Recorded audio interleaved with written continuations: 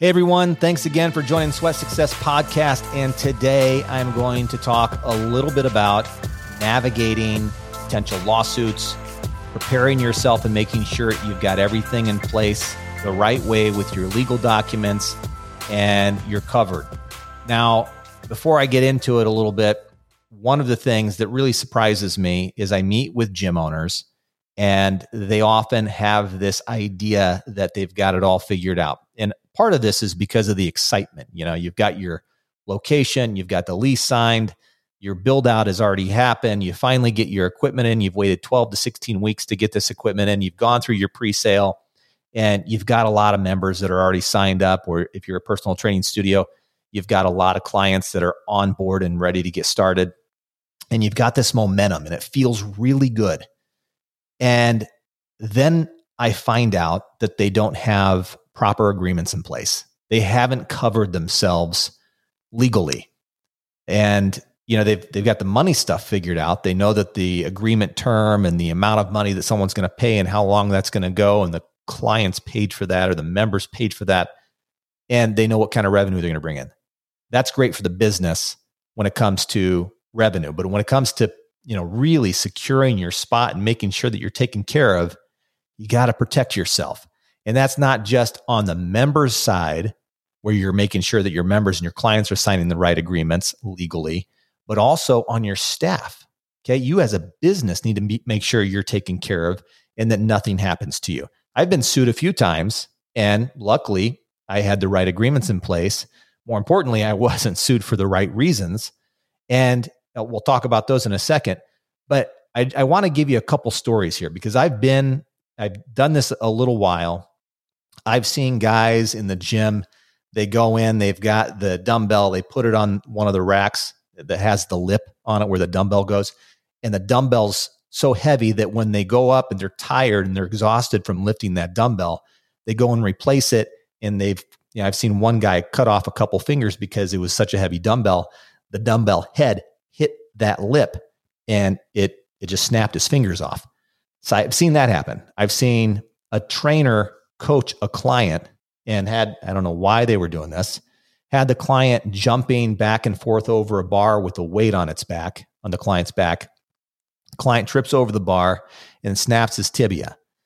Then I've been not only witnessed, but assisted in the resuscitation of someone who had a heart attack while training with a trainer. And the defib machine, the batteries were no good. Okay. Now imagine owning a gym and the AED that you have on your wall that's supposed to get checked every so often. The batteries are no good. Okay. Now imagine not having the right legal agreements in place on your membership agreement or on the training agreements because you're the trainer training that client. So I've been through those situations, and the worst one of all was, now this was before I owned gyms, walking into a gym early in the morning, 5:30, 6 a.m. That's when I used to get my workouts in. Still, for the most part, try and get it in at that time. Going around the track of the gym, and I see a guy laying on his back doing sit-ups, or it appeared that he was doing sit-ups on a decline bench. I've made a few rounds around the track, and then I see the guy's not moving. I check with our front desk staff to check in and see when that guy was there when he came in. Later to find out he'd been there a while. He also had been on that decline bench for a while. Go over, check on him, and it was really, really unfortunate because the guy lost his life that day exercising early in the morning. And no surprise, you know, heart fatalities, heart attacks, those types of things happen early in the morning for a lot of people. Whether you're fit or unfit, it doesn't matter. It's because of just the motion of standing up out of your bed early in the morning and getting that blood to pump vertically. Now, I say this because it really boils down to, one, making sure you're covered, and two, making sure that you have people on your team to be able to assess situations and know when something is going south so they can take care of it. So not only does your staff need to be trained, your staff needs to also have the right agreements in place when you employ them, whether they're 1099 contractors or whether they're W-2 employees. You need to make sure that they have the right agreements in place to protect them to protect the business and to protect the clients and members that are coming through and frequenting your gym. So I say all that because, one, these things have happened to me. One of the things that happened to me was I got sued. I can't remember how many millions it was. Never went through, but the battle itself was costly. And luckily I had good insurance, and luckily I had good attorneys. But a woman had said that she tripped over a piece of equipment, and the video footage showed otherwise. And it took a long time, almost 2.5 years, to go through this. And there was nothing that ever happened, but she sued for it. Then I had another gentleman sue me for, he said that I was in the parking lot and, there's an altercation in the parking lot. So happened to be the day that he said that I had an altercation. I'd never met the guy in my life other than the fact that he was on a piece of paper because I didn't sign him up at the gym. I was not there. And I was on my honeymoon with my wife in a completely different country. So had I not had things in place to cover myself, cover my staff, cover my members, and make sure that the business was safe, I would have probably paid out quite a bit of money.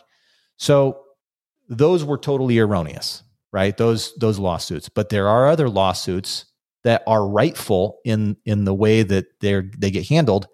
For example, a trainer training a client the wrong way and not being conscious of the way that they're coaching their clients. And trainers, you need to be certified.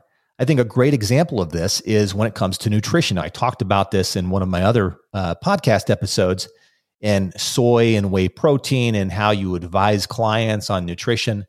Well, nutrition itself is not something that's relegated for trainers or coaches unless you are a registered dietitian or you are a nutritionist licensed in that state. Now, every state's a little different, and you need to know the laws in those states. But if you're a trainer and your field of practice and knowledge and expertise is in coaching and training, setting up different types of tiered programs for your clients, and that's your area of expertise, that's what you should be focused on. Now, certainly you can get a certification on nutrition, and that certification is certainly not going to cover the gamut of everything related to nutrition, but it will give you the opportunity to talk with your clients about how they need to be conscious of macronutrients, okay, or micronutrients, or eating a colorful diet, or staying away from refined sugars. Those things you can talk about. But getting into details, especially if someone has diabetes or they have some other kind of ailment or allergies, you can put yourself in a world of hurt, not only as a coach and trainer, but also as a business if you're employing that coach or trainer or staff member. Okay. The other thing, if you are an employer and you're employing 1099 contractors, make sure you get a rider policy on your business general liability agreement or professional liability agreement. And as a trainer, if you're practicing outside the scope of your training protocol, okay, you go in, you train, and you typically train out of a facility, and you're going to be training sometimes maybe at the client's house, or you're going to be training sometimes maybe at a different gym location, then you need to have a rider policy on top of the insurance that you have. And one, probably the best rule of thumb, if you're a business and you're employing, or you have some 1099 contractors, or you do both. Okay. Maybe you do both of those things. You have some employees and you have some that are 1099 contractors. I usually say just stick with one so you have consistency and there's no ambiguity about how you're running your business, or customers aren't confused about who does what. But regardless, I'm starting to go down a different path.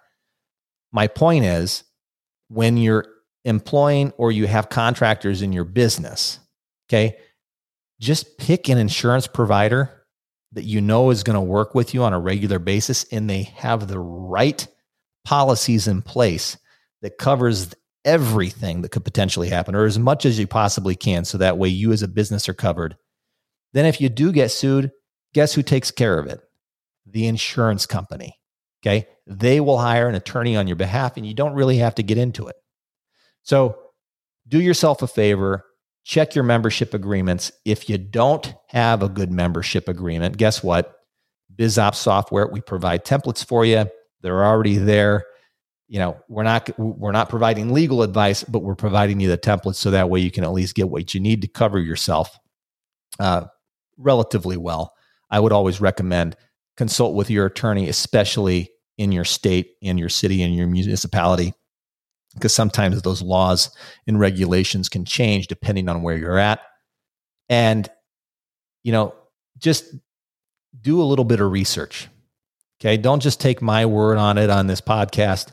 Go out there, do some research. Attorneys are free, at least for the consultation. Okay. Because they want your business and then they're going to charge you a lot of money, but at least speak with an attorney, speak with someone you trust, and don't go for these C-rate attorneys. I've been in that position too. I've hired C-rate attorneys and it ended up costing me a lot more money in the long run. So find a good attorney, find one that knows about your business, get out there, talk to them, find a good insurance provider, and make sure you get covered. Thanks for listening today. That's all I have. I know it was a quick one, but I really wanted to get that out there because I've been talking with some gym owners and it concerns me when I talk with them and they're just so geeked up about getting their location open and they're not focused on protecting their assets. Thanks again, and I'll see you guys on the flip side. Hey, real quick, if you missed something, check the show notes below for a quick recap on those points. And if you've enjoyed this week's episode, please share the word with other fellow gym owners too. And take a moment to visit Apple Podcasts and just leave us a quick review. I'd really appreciate that. Your review can help us reach out to more listeners just like you. And if you're a visual person, you can also find our full episodes in our YouTube channel at Sweat Success Podcast. As I always say, sweat is a price we pay for success. Thank you for listening, and remember, go out there, embrace hard work, educate yourself, push yourself beyond your limits. I know you got it. Have faith, and watch success follow suit. Thanks.